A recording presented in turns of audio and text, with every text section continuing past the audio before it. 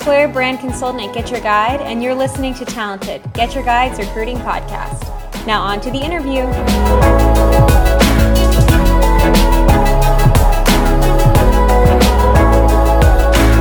All right, welcome to episode 4 of Talented, our recruiting podcast. The topic today is recruiting firms, how to work with them effectively. And so, Ines, could you just introduce yourself? Hi, I'm Ines. I work as a senior tech recruiter at Get Your Guide. I've been working for Get Your Guide for almost 1 year, and before that I also worked mainly in the field of recruitment a couple of years, not only in Germany but also in New Zealand as well as in Australia. And you've worked both in-house and for a recruiting firm before? Yes, I worked mainly in-house, but I also had the experience to work for a recruitment firm for different clients for 1 year in New Zealand. Okay, great. And then, of course, we have Andrew. Hi, I've also had the pleasure of working in a recruiting firm, and that's where I learned, I think, my foundation of recruiting. Okay, great. And so maybe first you can talk a little bit about how we use recruiting firms at Get Your Guide. So when are we going to partner with a firm, for which roles, at what point in the process? We have recruiting firms involved, I would say, mainly for senior positions or positions that are very challenging to fill. So we also have a in-house team here supporting us, but of course there are positions, I'm especially focused in the tech area and work a lot or recruit a lot for senior and manager position, and there we also actively involve recruitment firms. And what is the unique value proposition of a recruiting firm for these roles? So from my experience, of course, depends a little bit on the firm you work with, but definitely, when you partner with someone who is really strong in this field, they of course have a lot of expertise in this area, which can add value. They have already built up relationships with candidates that maybe our in-house sourcing team haven't done so far. So sometimes when we come up with a new role, they already have a network there, and they can normally deliver very fast, high quality profiles. Okay. Yeah, I also think of value as like they really know the market. They work for more than one company.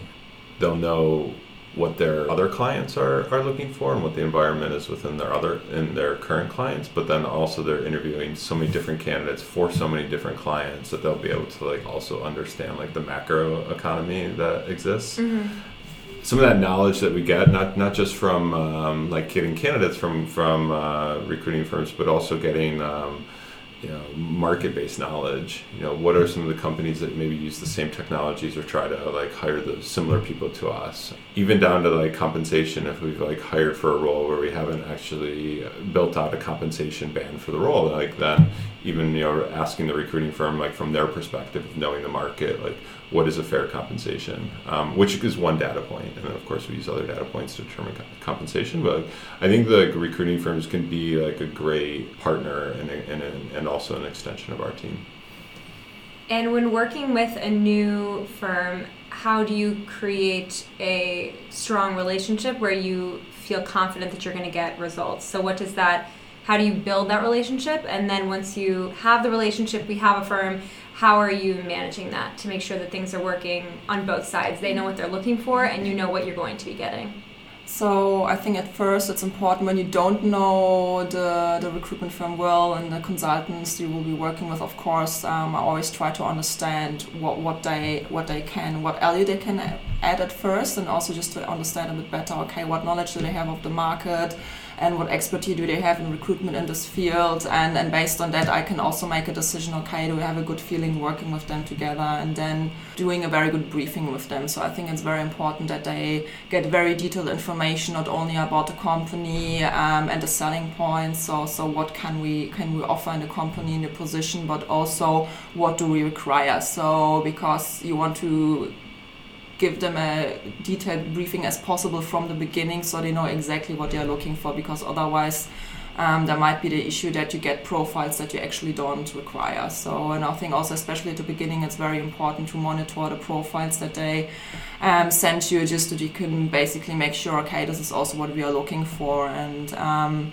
to establish a strong partnership. I'm not a big fan of including a lot of agencies for one position, because this normally, also from my experience working in a recruitment firm before, reduces the motivation to deliver profiles, right? Because when you have too many people reaching out for the same candidates in the market, the motivation is maybe also not so high to deliver. So I always pick 1 to maximum 3 recruitment firms for one position based on how the results are, and that also gives them a better feeling that they are very valued and that we trust them to work with them. And I think this is really important. And then also always keeping it up to date, and then act fast when they have any questions regarding some candidates, so that they get the feeling, okay, we take them seriously, we really see them as a partner that can actually add value to the recruitment for us.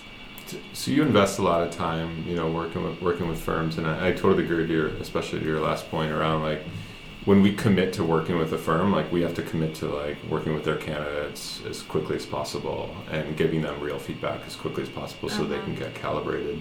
When do you notice that a firm, when a firm is having a hard time getting calibrated?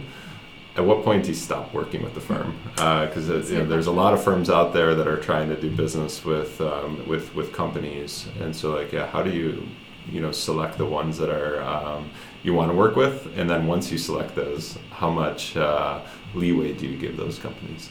So, based that we normally have a very high urgency to close positions very early, I'm quite strict at this point, to be honest. You of course have to give the firm a chance to find the candidates at first, and that might take some time, but after 2 weeks, it would be great always to get some first results. And then when you see, okay, the profiles are maybe not what we expect, of course, you need to talk to them again. You can also include maybe the hiring manager, talking to the recruitment firm, and then after the second or maximum third time, when I realize, okay, it's still it's not getting better, even if we've done a very good briefing, which we normally do here very well, in my opinion. So then I would say 3 weeks maximum, 1 month is probably likely more 3 weeks that I decide to move on.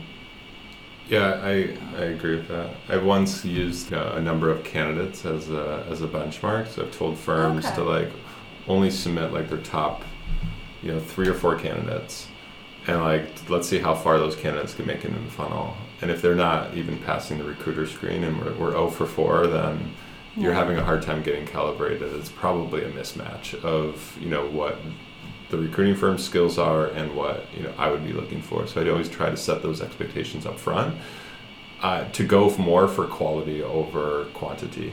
I think it's the worst thing that we could have is just get more CVs that we think are properly vetted by a recruiting firm that ends up wasting our time. We're better off just posting our jobs and going through that channel to hire people. Yeah, I agree. I think it's important to be very straightforward and also to say, hey, look, you have the chance here to get exclusivity for a role, but we also expect results. And what I also find very important is that the firm also invests in briefing the candidates very well. So in the past, I also experienced a lot that they send profiles where I couldn't even understand why they are suitable for our position, and where I also got the feeling it seems like they didn't even talk to the candidate about this opportunity. So that's also something that I expected, to make sure that we don't waste too much time from our side to explain the candidate what the role entails, but rather that we can jump quickly up to the interview already with the candidate. So in an ideal world, you work with a firm, you've given them the profile, and then when that candidate comes to you, it's not that they're just a good candidate, it's that they also are very familiar with Get Your Guide. They have a little bit more information maybe than the average candidate who's applying. Yes.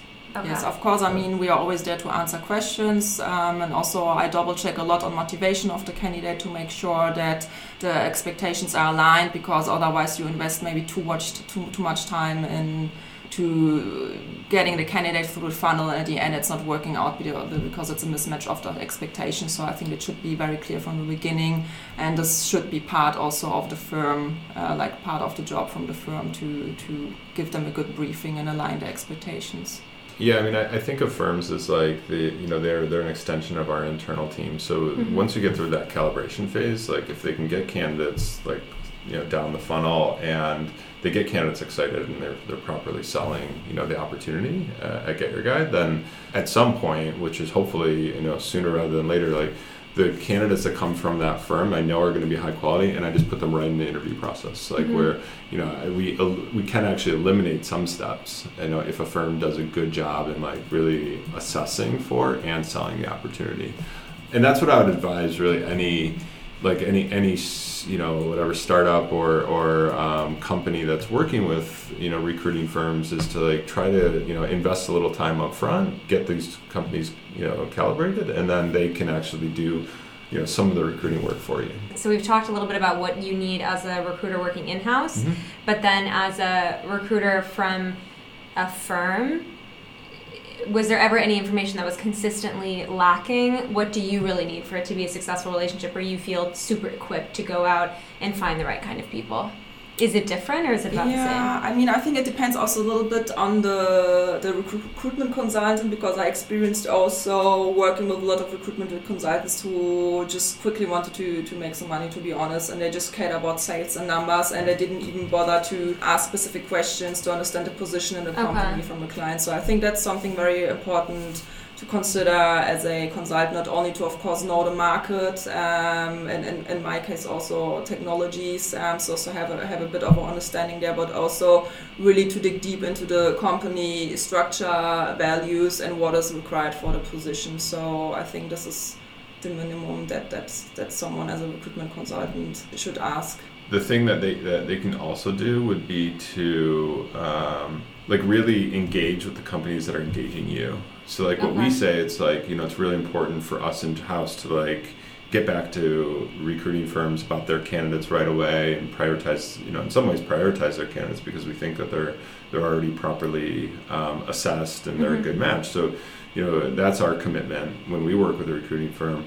What we're expecting is like, you're working really hard, for us. So like if I was a recruiting consultant or when I was working at a recruiting firm, like the clients that I worked harder for were the ones that were like giving me real feedback about my candidates, that were like when an interview came, like they made me part of their team. Like they would include me in debriefs, they would include me in parts of the process where I got a chance to like learn more about what's going on in the company, and I wasn't viewed as like this third party where they don't want to pay the fee, and like, because those type of clients, or if you're a company thinking about using a recruiting firm and the fee gets in the way, or paying the fee gets in the way of you using the firm, or if you're a recruiter and your pride gets in the way of using the firm, at the end of the day, what the business cares most about is hiring the best person, regardless of what their source is. And you should focus on that. And as as a recruiting consultant, like that's what you should be striving for as well. Okay, so then if a candidate maybe knows about Get Your Guide, has an eye on our career page, sees a role that's of interest to them, and then around the same time is also contacted by a recruiter, a recruiting firm about the role, what would your recommendation be for their path? Should they apply organically, so apply to the career page? Should they go through the firm, which is going to be the better sort of experience for them? Is there one that's better than the other? Yeah, I mean, I think it's a tough question to answer, because I think from coming through a recruiting firm, you think you have, from a candidate perspective, you have probably you would think an inside track into that company. And so the firms, I think, that are saying, hey, that Get Your Guide works with, are maybe advertising their roles, or they're reaching out to people, like, they do have an inside track to our team, where sometimes in companies you send a CV in and it's a black hole. Like, we actually try to get back to every candidate within a very timely manner. For sure. That's really important to us from a candidate experience perspective.